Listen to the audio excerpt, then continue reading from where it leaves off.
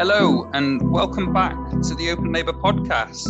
I'm joined as always by my co-host Tom Hinchcliffe. It's just you and me today, Tom, isn't it? Yes, unfortunately for everybody else, it's just you and me. No special guest. So no reason for people to tune in really, other than to just listen to us waffle for half an hour. I might put a really big name in the title. Like sure.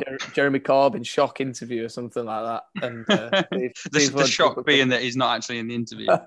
See if loads of people click on it and get lured into a false sense of security and have to listen to us too. But, God knows how. Oh, how you been? It's been a long time, hasn't it, since we've done this podcast? I know you went solo over the election period. When was that? So it was March that you did one with Kieran, wasn't it? Yes, I did one with Kieran in end of March. It's been about a month since we've done this. I went a bit Gary Barlow, went solo. It was quite good. But glad to have you back, steering the ship as usual.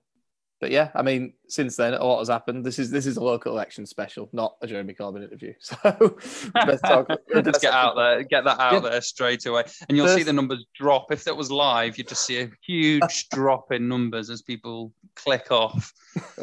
Yeah, they don't have the option with the podcast. We can't see if that's happening with the podcast, can we? But I'm sure it's true. I'm so glad stats don't happen in real time because it could be utterly depressing. But first things first, congratulations to you for your win in Crossgates and Winmore. Councillor, I should have called you councillor actually, shouldn't I? I'm surprised. Thank you very much. I'm surprised you didn't start by saying welcome to the Open Labour podcast. What are you trying to say? You're trying to say I'm conceited, mate. I don't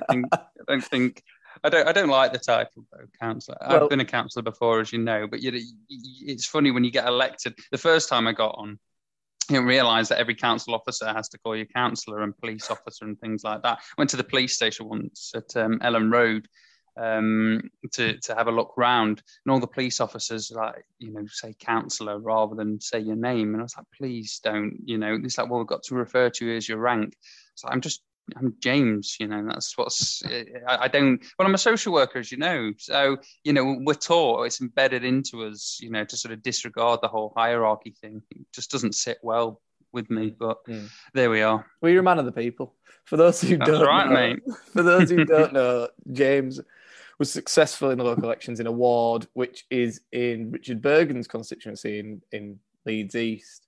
I was born there. And when I joined the party 11 years ago, it was one of the safest seats in Leeds. And there's been a really steady kind of rise in Tory support, especially in that ward, actually. So James did really well to win since 2015. And it's really welcome that you've actually won there, because it would have been a bit gutting for me personally as well if I'd have seen that go Tory after being so strong. Labour support there forever. Dennis Healy's old parliamentary constituency. It's crazy. But yeah, well, it was 137 votes, and at the last election in 2019, this was when Theresa May was still the Prime Minister and was very unpopular because of her perceived inaction on Brexit. Of course, Labour was equally as unpopular, and I think we were neck and neck in the polls in the early 20s at that point, weren't they? Sort of 22%. But anyway, in that election, we had a majority of 1,100 votes, and that's been whittled down to 137, I've just mentioned. What's really interesting, though, Tom, is that our percentage vote share only went down by 0.5%.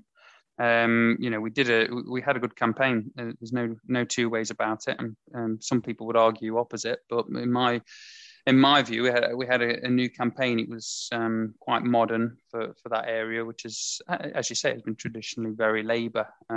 So there's some of the really modern and up-to-date campaigning techniques that we see in really marginal constituencies and wards haven't been utilised in that area, and they were in this campaign, and it meant that we were able to scrape by. But yeah, that it's really interesting. 0.5% our percentage vote share went down, so the Labour vote held up very, very well. Of course, what changed completely was the fact that the Tories' percentage vote share went up by 20%, a whopping 20%. I mean, it's huge.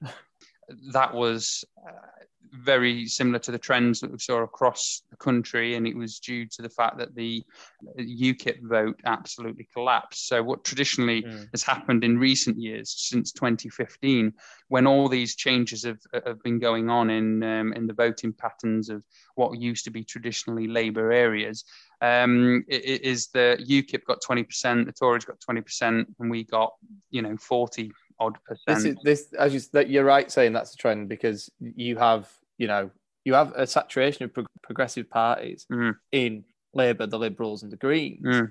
Whereas the saturation of kind of right-wing parties has dried up. We'll come on to Hartlepool in a bit, but there was no Brexit party, there was no UKIP, basically, because they've just vanished off the face of the earth. And what does that leave people with that want to vote right? And it's the Tories. And I mean, you say you scraped by, but your Labour colleague in your neighbouring ward scraped by 12 votes. That's right. Losing. That's right. Yeah, so that just shows you how tight these things are in really working class areas as well. So what did you feel like? I feel like I'm interviewing you now. What did you feel like? What was the feeling on the ground? What was it like campaigning in a working class area that seems to be abandoning Labour?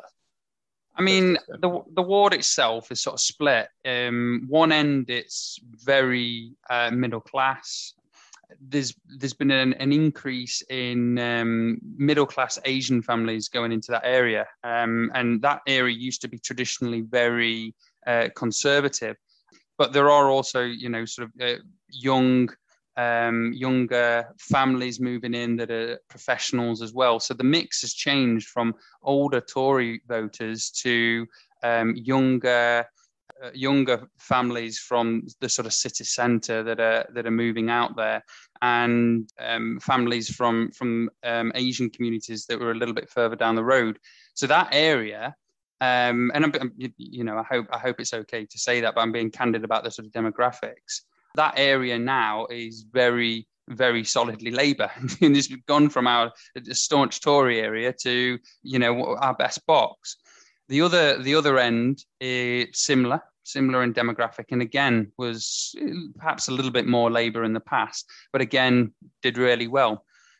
Where we didn't do as well was in the middle of the ward, which is, and to put it into perspective for listeners, it is a big ward. We have 28,000 electors in that ward. It's a Leeds City Council ward with 3 members, so it's a big area.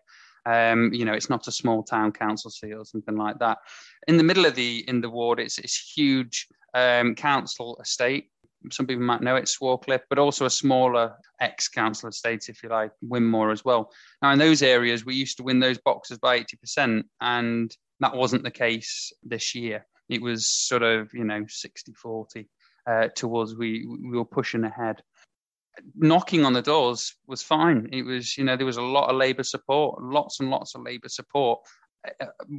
But there was one demographic where we were clearly losing support, and that was with older men above 55 that had traditionally voted Labour, or perhaps even above 45. Younger men were very much voting Labour, and they what they were telling me on the doorstep is that they voted Conservative for the first ever time in 2019, and that they were planning to vote Conservative again. Older women, or women in general, were very much sticking with Labour. Young people were sticking with Labour, but of course the turnout in those places is pretty low. And this younger people that were saying that they were going to vote Labour, didn't tend to go out and vote. It was mainly down to older people, and that was split. Really, a lot of older men, as I said, were voting Tory for the second time in their lives. So that explains what's going on. There wasn't hostility. You're knocking on the doors. There wasn't a lot of hostility. But what really shone through, and I'm talking now in broader terms, I think, because I campaigned across the city of Leeds, and of course Leeds had a very, very good result. Really, we only lost 2 seats. I mean, it's ridiculous. We had 10 years in government, and we're saying, "Oh, it's a good result. We've only lost 2 seats." But it wasn't the collapse in vote that we saw in other areas, particularly in the northeast. There wasn't any hostility towards Labour, but there wasn't any enthusiasm towards Labour either. There wasn't any energy there at all. The sort of energy that I saw perhaps in 2018 when I won my first seat. And that was it really. So hostility from older men, and no real energy no real energy and momentum behind Labour. I think that was pretty standard across the country. Sorry for waffling. No, it's fine. It's good that you explained that, because as much as some listeners might not, appreciate the ins and outs of intercity Leeds politics and the demographics in Leeds, it is very similar across country. The trends are similar, and we are going to come on to Hartlepool now. But we saw that across the country, and you touched on the thing about enthusiasm, and I think that's really important. I think there's no enthusiasm for Labour anymore. Yeah, not like it was in the 90s, and not like it was possibly in 2017 among certain younger demographics, but they're certainly not anymore. And people voted Tory in the last election to get Brexit done and things like that. So there was some enthusiasm there, even if it was misplaced. It was still there, and that's something we really need to channel. But let's go on to Hartlepool. Well, I think the analysis actually of why our vote collapsed in the northeast, in my opinion, of course, these are all opinions, but why our vote collapsed in certain areas in the northeast, for example, the analysis of that is very similar to the analysis of Hartlepool. I think they're the same. Obviously local issues, local politics, local issues, but actually I think Hartlepool was it was a by-election, and that was about local issues as well in many ways. So I think there's a lot of crossover, and for my part, I mean, you may have specific things to talk about, Tom, and I'm sure you will. But for my part, actually, when I talk about in Hartlepool, I think that can be applied to all the areas where we didn't do as well as traditionally that we have done. Yeah, I think I'm not looking to make excuses for Hartlepool, but because it was a really poor result, and maybe the leadership could have probably done more in advance to set out a bit of a clearer vision. But in advance, but there was for me in Hartlepool, there was a toxic mix of a few things, and some of it you touched on in terms of the trends that we saw across the north of England. But to be honest, Dr. Paul Williams was a great candidate, but maybe things could have been a bit more transparent around the selection. That made a lot of news. The one person shortlist was questionable at best. They could have at least ran a shortlist. I understand the time pressures and things like that, but if they'd have ran a bit of a longer shortlist than one, then maybe it wouldn't have made a story. And these things snowball. So the fact he was such a good candidate, he's a doctor in the local NHS, he's MP for Stockton South before, he knows how to win these elections, and he still lost, and that should be a major source of worry for us all. Do you think him being a Remainer was a big issue as well? That's been cited a lot. I think that definitely contributed Remainer, to the snowball.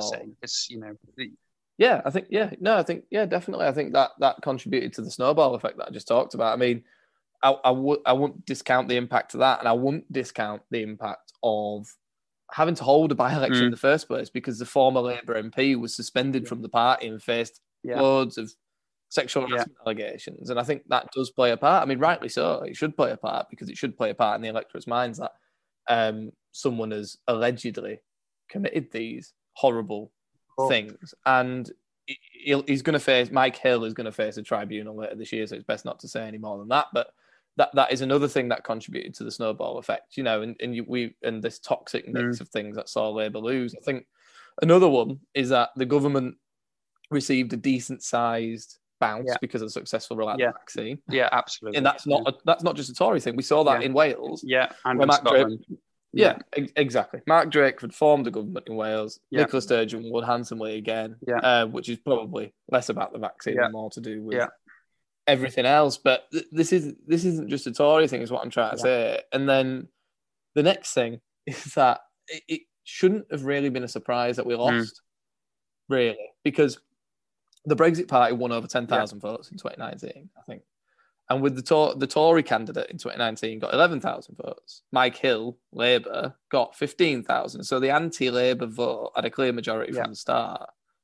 So when the Brexit Party didn't stand in this election, what I talked about in East Leeds before about an anti-Labour coalition and right-wing voters or people that want to vote for a right-wing party having less choice fuels the one that's left, which is the Tories. So I think the hope was completely surprising. Well, you're right, but I think the hope was, a lot of people that voted Brexit and a lot of people that voted UKIP, and I think this was true up until the 2019 election, is they were people that had voted Labour in the past, that didn't feel that Labour represented them now, but couldn't bear to bring themselves to vote Tory. They're working class tended to be working class, but working class that perhaps grew up, they're an older generation, so they may well own their own home, traditionally voted Labour and have drifted off, at the end of New Labour and and perhaps stuck with Ed Miliband just about, but maybe left and then left very much so under the Jeremy Corbyn era. I think we were hoping, and Keir was hoping, that those people would come back home, and rather than coming back home, actually they did the opposite and voted for the Conservative Party. Doubled down. Exactly. Yeah, that's it. But I think Go on. Sorry.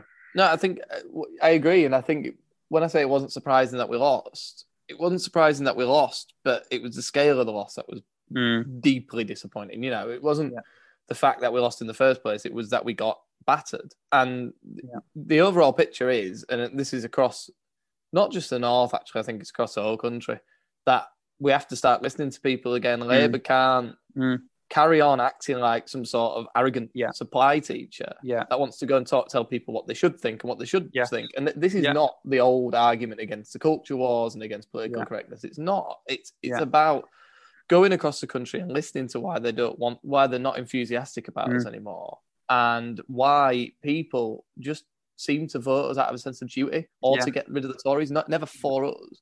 And that's something that we really need to listen to. I think Keir Starmer's plan, he plans to go on a listening tour, I think he said, around the places that are voting Tory. I think that is a good one. But I think we do need to quickly step out of this kind of political Westminster-driven obsession with,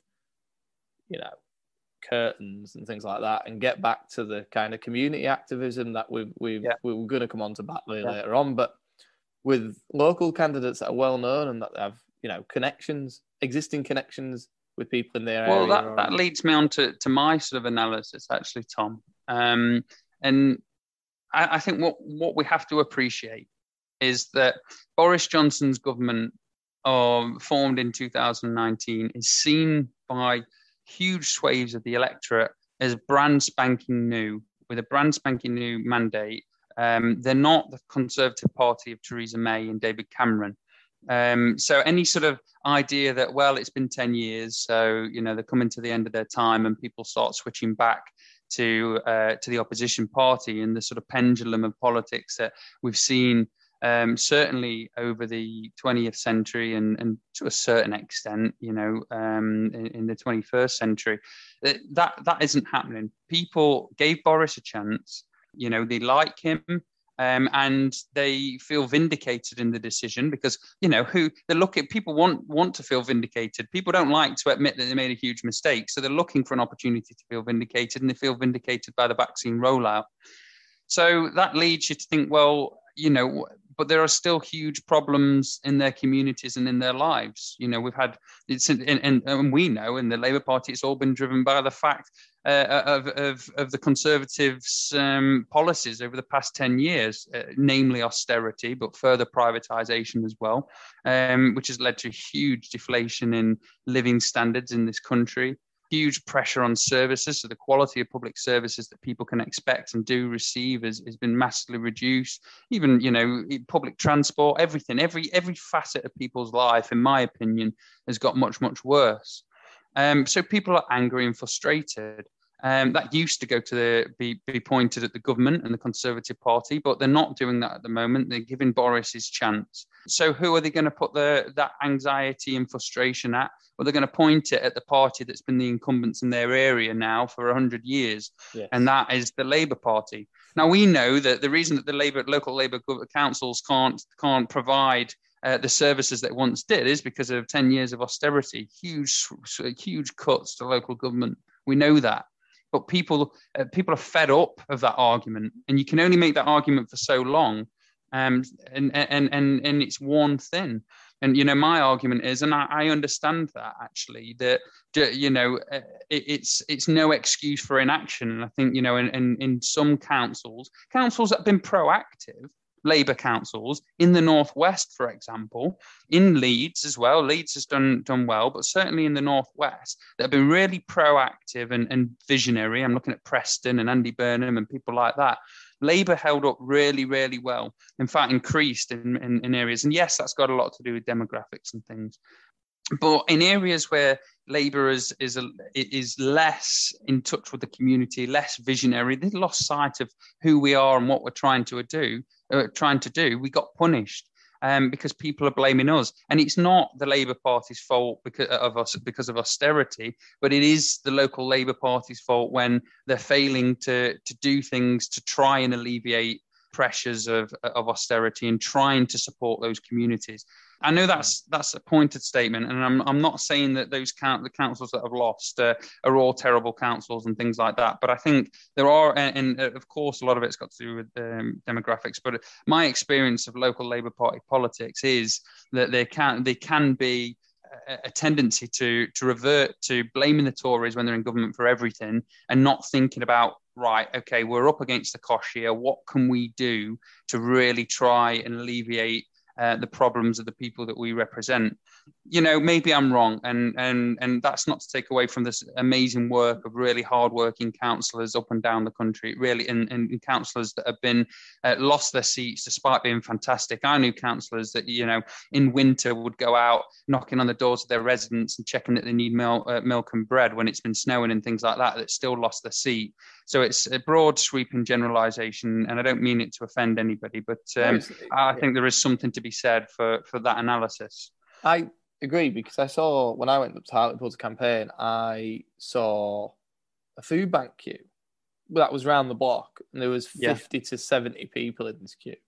Yeah. And we went canvassing for about an hour and a half, 2 hours, came back, and there were still the same people in the queue that were at the back, were nowhere near the front yet. And they're like kids, like 2, 3, 4 kids. And the answer is not to point at them and say, you're all idiots for voting Tory, and it's like turkeys voting for Christmas.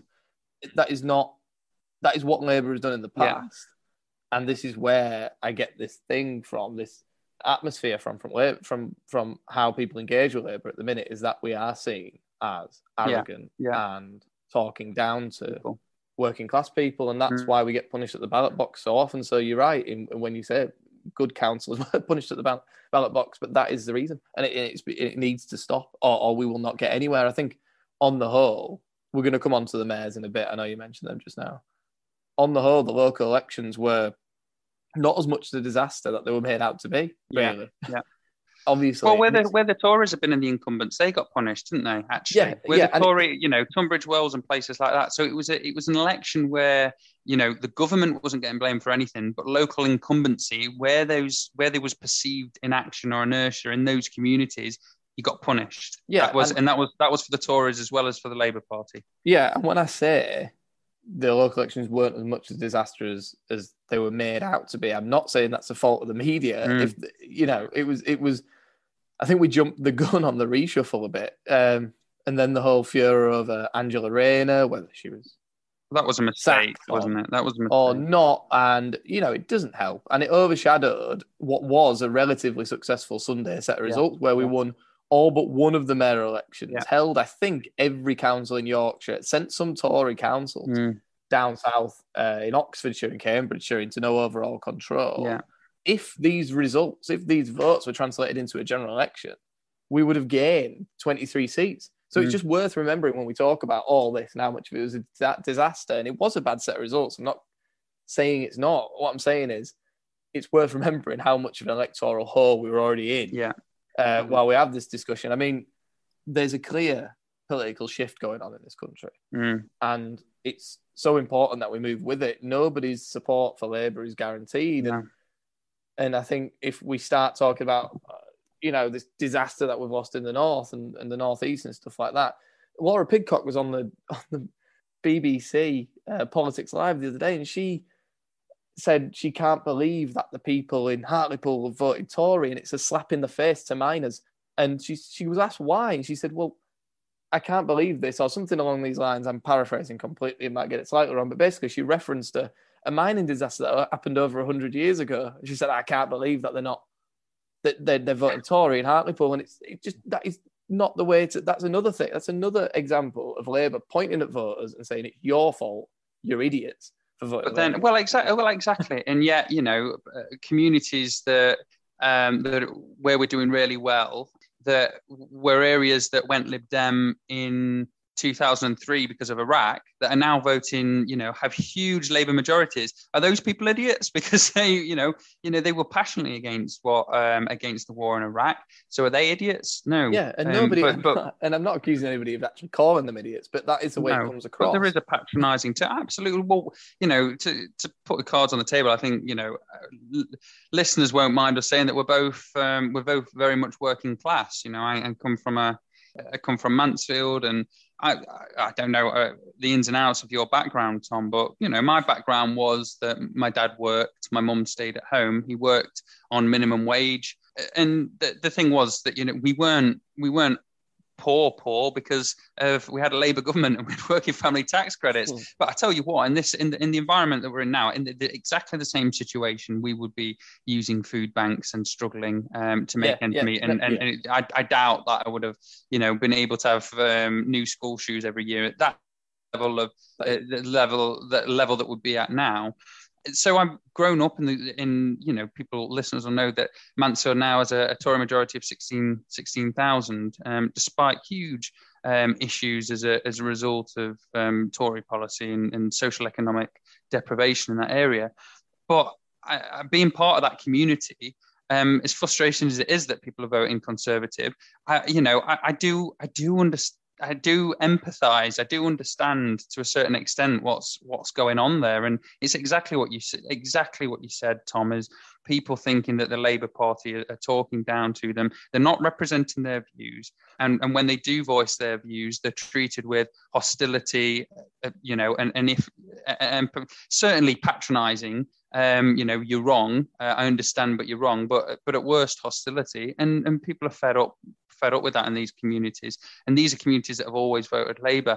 And Labour has to step up and find a way of bringing the two constituencies that have tended to support Labour since its formation, which has been, cosmopolitan liberals and working class voters. And there's a schism between those two at the moment. Parties not representing both. And we've got to find a way of bringing those two constituencies together and finding mutual interest that we can progress through policy. And I get my view on what people think of Labour from my friends who are me too, class and never went to uni, and my family, my dad, and things like that. And I've not had, maybe with my dad I have, but with my extended family and things like that, I've never had a positive conversation about party. I've either had them taking the mickey and saying, well, you're not very good, are you? Or Jeremy Corbyn, what a nutcase, and all this stuff. And then it resonated with me in the leadership contest. Lisa and Andy said that if we have to change or die. And I don't think we've changed enough yet. I really don't. And no. I'm still having these conversations with my family and other working class people. And they're always the same. It's always either you're not doing very well. It's like supporting Leeds United, right? And being a Labour activist is one and the same. You have the same conversations, maybe not recently, but you have the same conversations constantly. It's like laughing at Leeds United, saying, because of all the rubbish that goes on and off the pitch with Leeds United and all the controversy, it's just the same type of conversations over and over again. And when Lisa and Andy said, we have to change or die, I think she was right, and we haven't changed yet. Yeah. Well, I think we're both on the same page. I mean, so what do we? I think we spoke about Hartlepool and where we are. I mean, we're talking about Batley and Spen now and what we need to do. I think it leads nicely into that. So there's sort of analysis of, we've seen the analysis where we went wrong, but what do we need to do to change? I mean, my personal view is I'm very much on the left of the party. I think that, a lot of people would sort of raise an eyebrow to that. People that, perhaps very avid followers of Jeremy Corbyn would say, well, you're not. Well, I think that sort of points to the problem that somebody like me that considers myself left-wing and certainly agreed with all of Jeremy Corbyn's UK policies, domestic policies and economic policies, was made to feel like, I wasn't left-wing enough and a traitor and not part of the group. I think, that was a big issue with the culture in the party.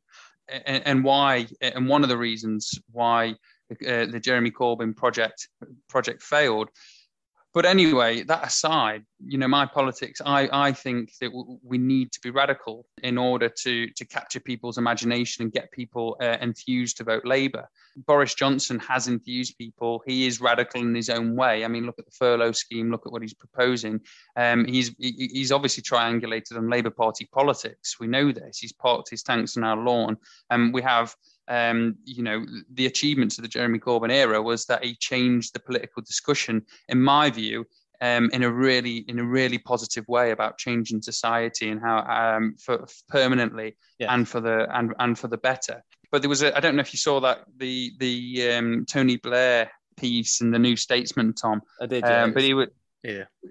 I mean, I could rant at that. I wasn't happy with what he'd said, but he did have some important points that I thought were valid, and one of them was that the sort of the radical left aren't sensible enough, and those that are consider themselves sensible aren't radical.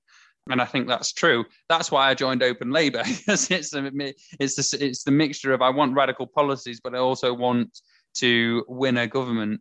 And I think that's what Keir Starmer has to do. He has to step up. But he did promise us that. He promised us that on the campaign trail for his leadership election. He promised us Corbyn's policies, his really in-depth experience, and being the head of public prosecutions, and as well as this sort of groundedness of being working class and knowing why we need to have a Labour government.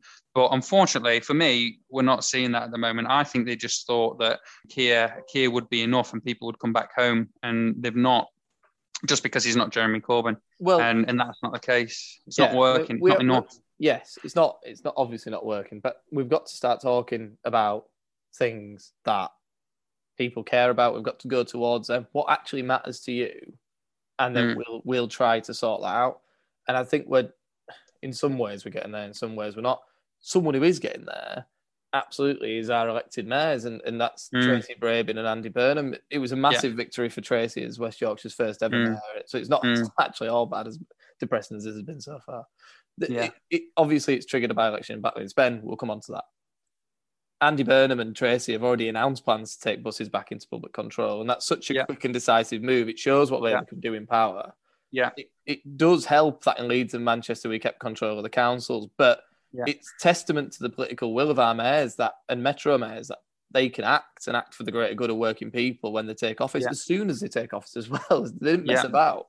And I was never a fan of the mayoral system. Leeds had a referendum on it and it was roundly rejected, but it's something that was imposed on us by the Tories. So we have to play the game. And if that's the way we can change things, then we've got to pursue those things. And I think public transport, just as an example, is probably the number one issue for people in the North, working people in the North as well. And that's where we're losing votes, because after being chronically underfunded, for decades and decades, it can make people's lives, literally make people's lives easier, so much easier. And it protects the climate as well. So it's no brainer to pursue this. Just on your point about Corbyn's policies, they are popular when polled, rather not polled. They are popular when taken individually. It's when they are clubbed together into one manifesto and they're released manifestos are released every 5 seconds. That's when. And policy announcements are every 5 seconds, rather. That's when they poll badly. And that's when people react to them badly, because it always comes up to, how are you going to pay for it? And as much as I agree with you that we do need to be more radical, we need to be much more picky and much more targeted, like Tracy Brabin already has been, in what we do, so it actually cuts through. Otherwise, the brilliant policies like free broadband and nationalisation of the utilities, nationalisation of rail, they all poll brilliantly on their own, but they get lost in the noise if you're announcing policy every other day. So especially not in the run-up to an election. So what I'm saying is I agree with you, but I just think we need to be cherry-picking as moments and taking them much more strategically. Well, it's about a narrative, isn't it? That's why we lost in 2019. A lot of people point to that. We didn't have a narrative. Well, in 2017 that we did. But, people are rightly really, really fed up. They're fed up because society is not working for them. I mean, I was talking to my partner the other day, and we're both public sector workers. I'm a social worker. She's a teacher. we pretty much get paid the same now, actually the same as we would have done in 2010, but house prices have quadrupled. The That's price mad. of That's coffee, insane. the price of coffee is quadrupled. He's been, and that's the same across the board for everyone. Our living standards, what we expect to get out of life, for working hard, has been hugely, hugely reduced. Our expectations.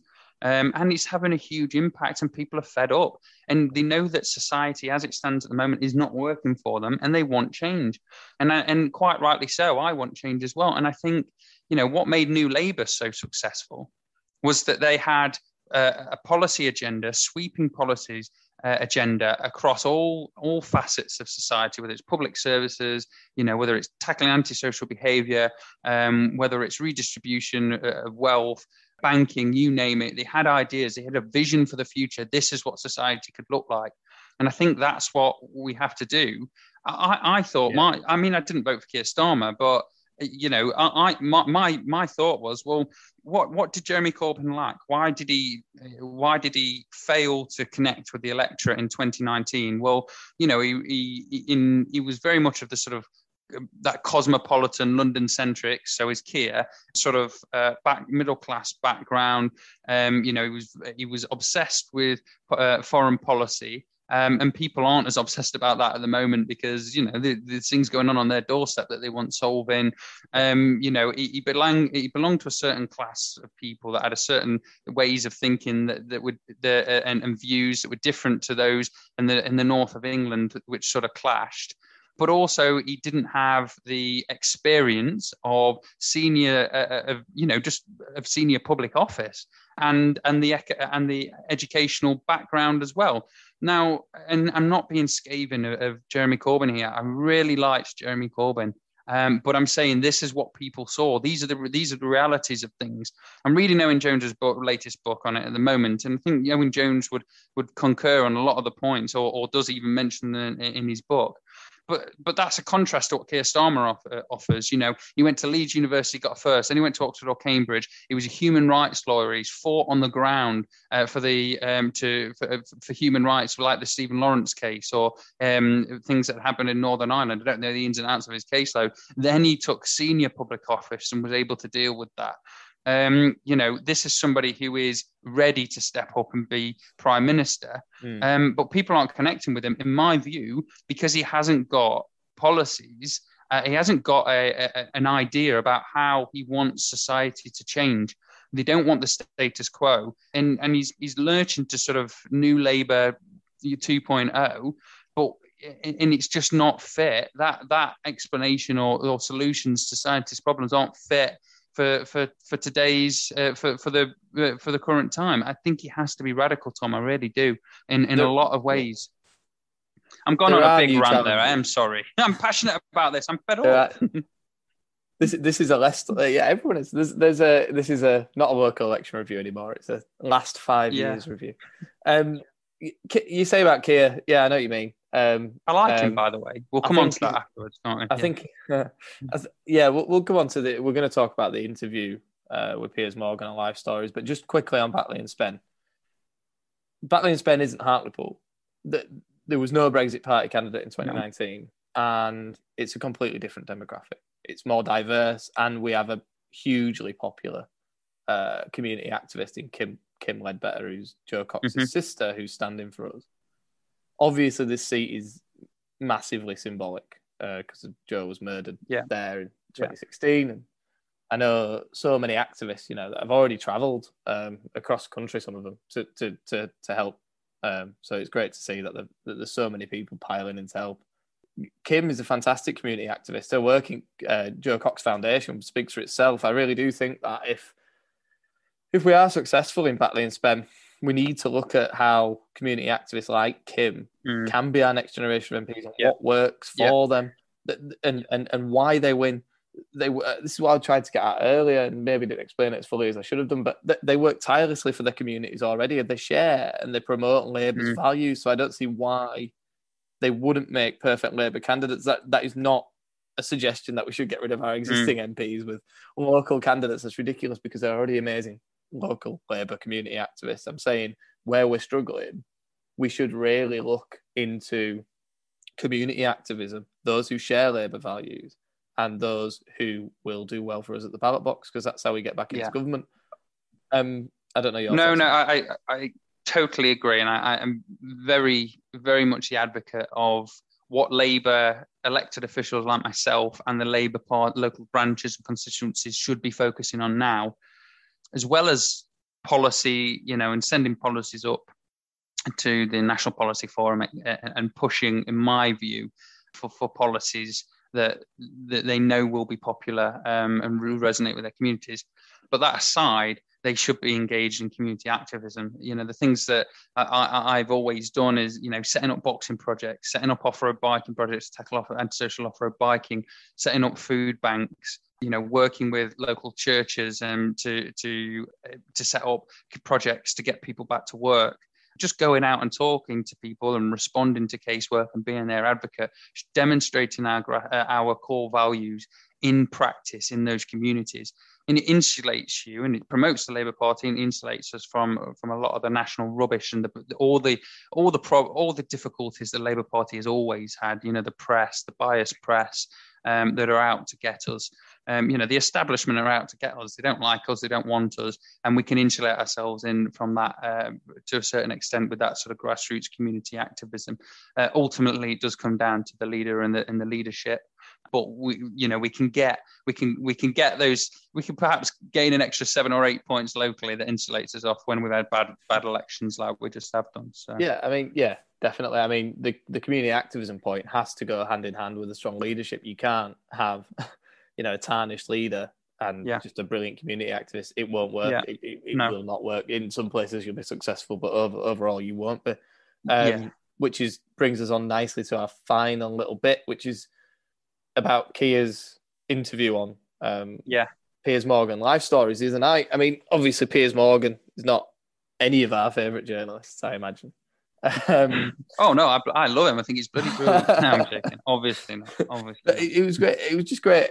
I think it went really well for Keir. I think even Piers Morgan thought it went well for Keir, and it was great to see him coming out of his shell a bit. In all senses, I thought it was unbelievably courageous for him to talk about his mother's terrible illness and his difficult, and his difficult relationship with his dad, and he's had a pretty hard life. I know. Yes. The first thing for people to say is, well, he's a leader of the opposition. He's on this much money. He was a director of public prosecutions. He had a really hard life, particularly early on, and he's made a great life for himself, and it's inspiring. That's the vision we should be pushing for the country. Yeah. That if you do have a hard life, then you can make good of it, and that's what Keir's done. We also saw the real side of him, his energy and his fun and his hobbies and his passion for football. He likes a pint with his mates. He likes football. I just think it was really worthwhile doing the interview so that every Labour supporter and people that were on the fence about him, because the main thing that why people weren't voting Labour when it came down to Keir wasn't because they dislike him, really. It was because they didn't know enough about him. And I think every Labour supporter, whether you're a Corbynite, you're a Blairite, I don't care, can be proud of who leads our party after that. As a person, I think they can be proud of him. It's difficult to get all this out in Parliament, and it might come across a bit rigid and robotic sometimes because it's such a serious environment. But I think if he does more candid interviews like that and takes some of that, what he had on that interview, into Parliament and into his interviews later on and his public appearances, I think it might help his case. I think basically he needs to meet as many people as possible on this listening tour and really get to know him and really speak to him, because when he does speak to people, people think he's great.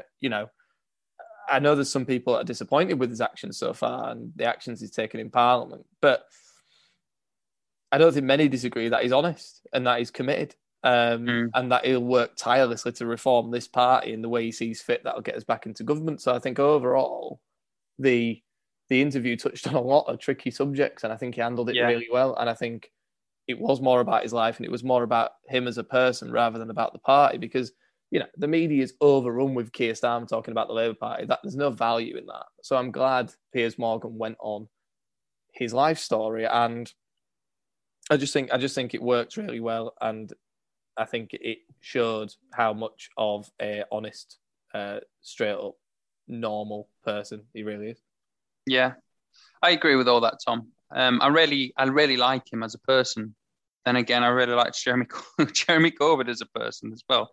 And you can disagree politically on things. Cool. I think, as you say, I think it was brave to talk about his mom. He was sincere. I was really upset on Twitter to see people that were meant to be party members taking the Michael, that he was crying on that. Yeah, I saw that. I thought it was disgusting, actually. I thought, well, you know, it was clear. It was clear that that was real emotion pouring out over what must have been an incredibly tough circumstance for Keir, and anybody who couldn't empathize with that, quite frank, and you know, would laugh at him.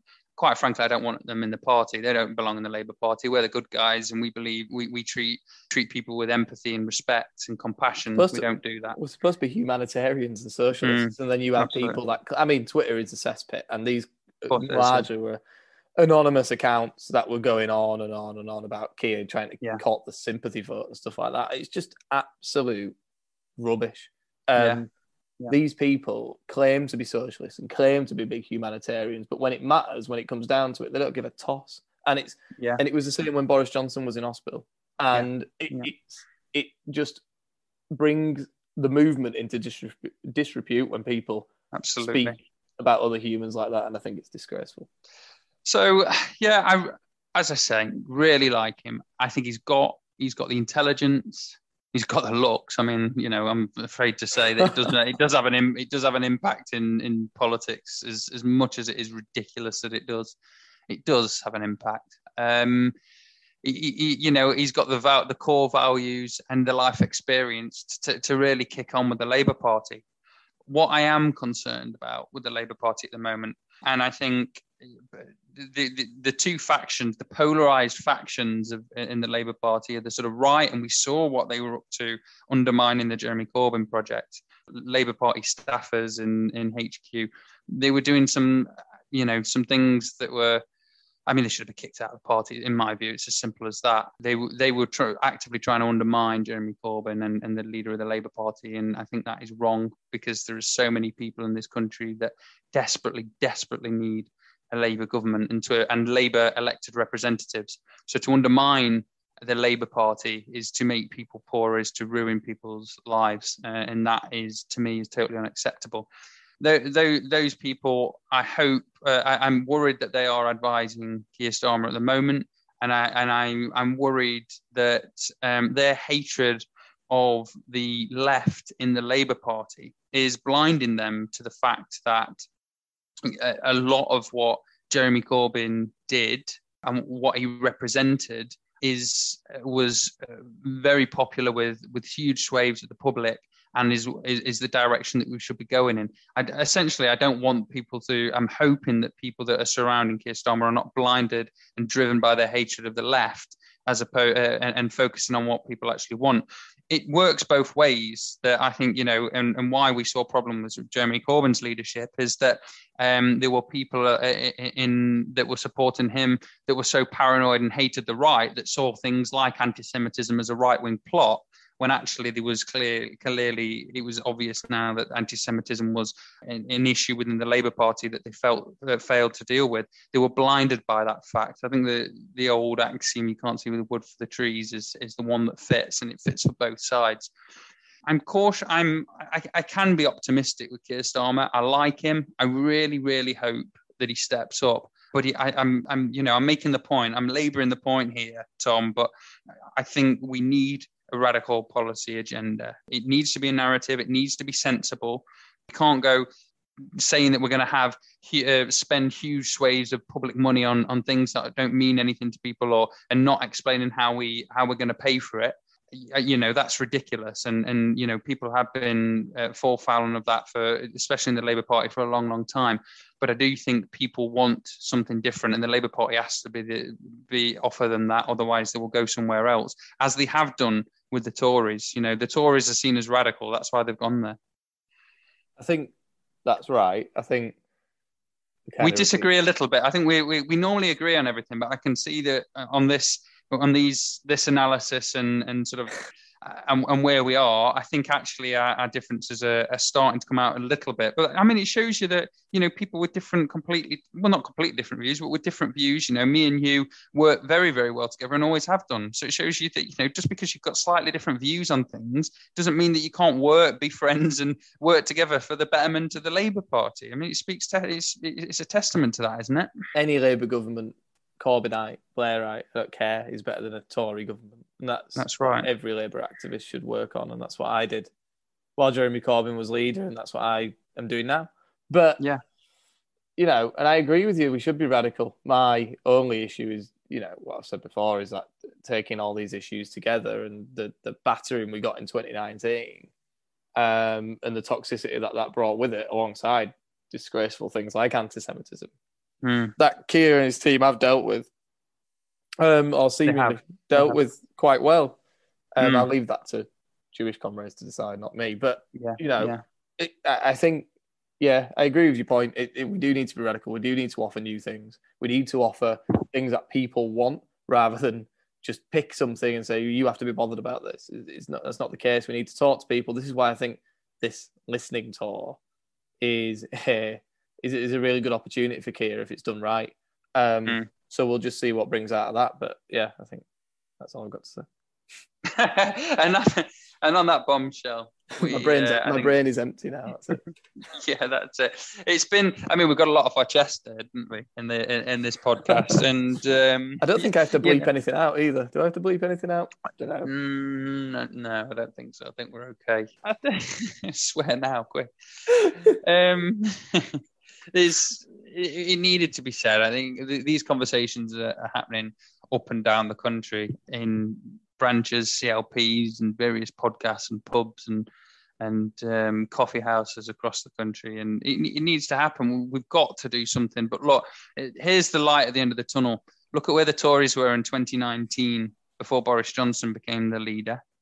They were nowhere. They were bodging. They caused Brexit. To everybody who hated Brexit, they caused Brexit, and to everybody that voted and wanted Brexit, they were ruining Brexit, and they were nowhere, and they looked absolutely doomed. There was no way to get out of it, and they were able to reposition themselves and find huge electoral success. And they were at 55% in the polls at one point, and they are gaining. They've got momentum behind them, and they're doing much better than us. There's no point in denying it. So it can be done. It can be done. We've just got to think differently. More of the same isn't going to change things.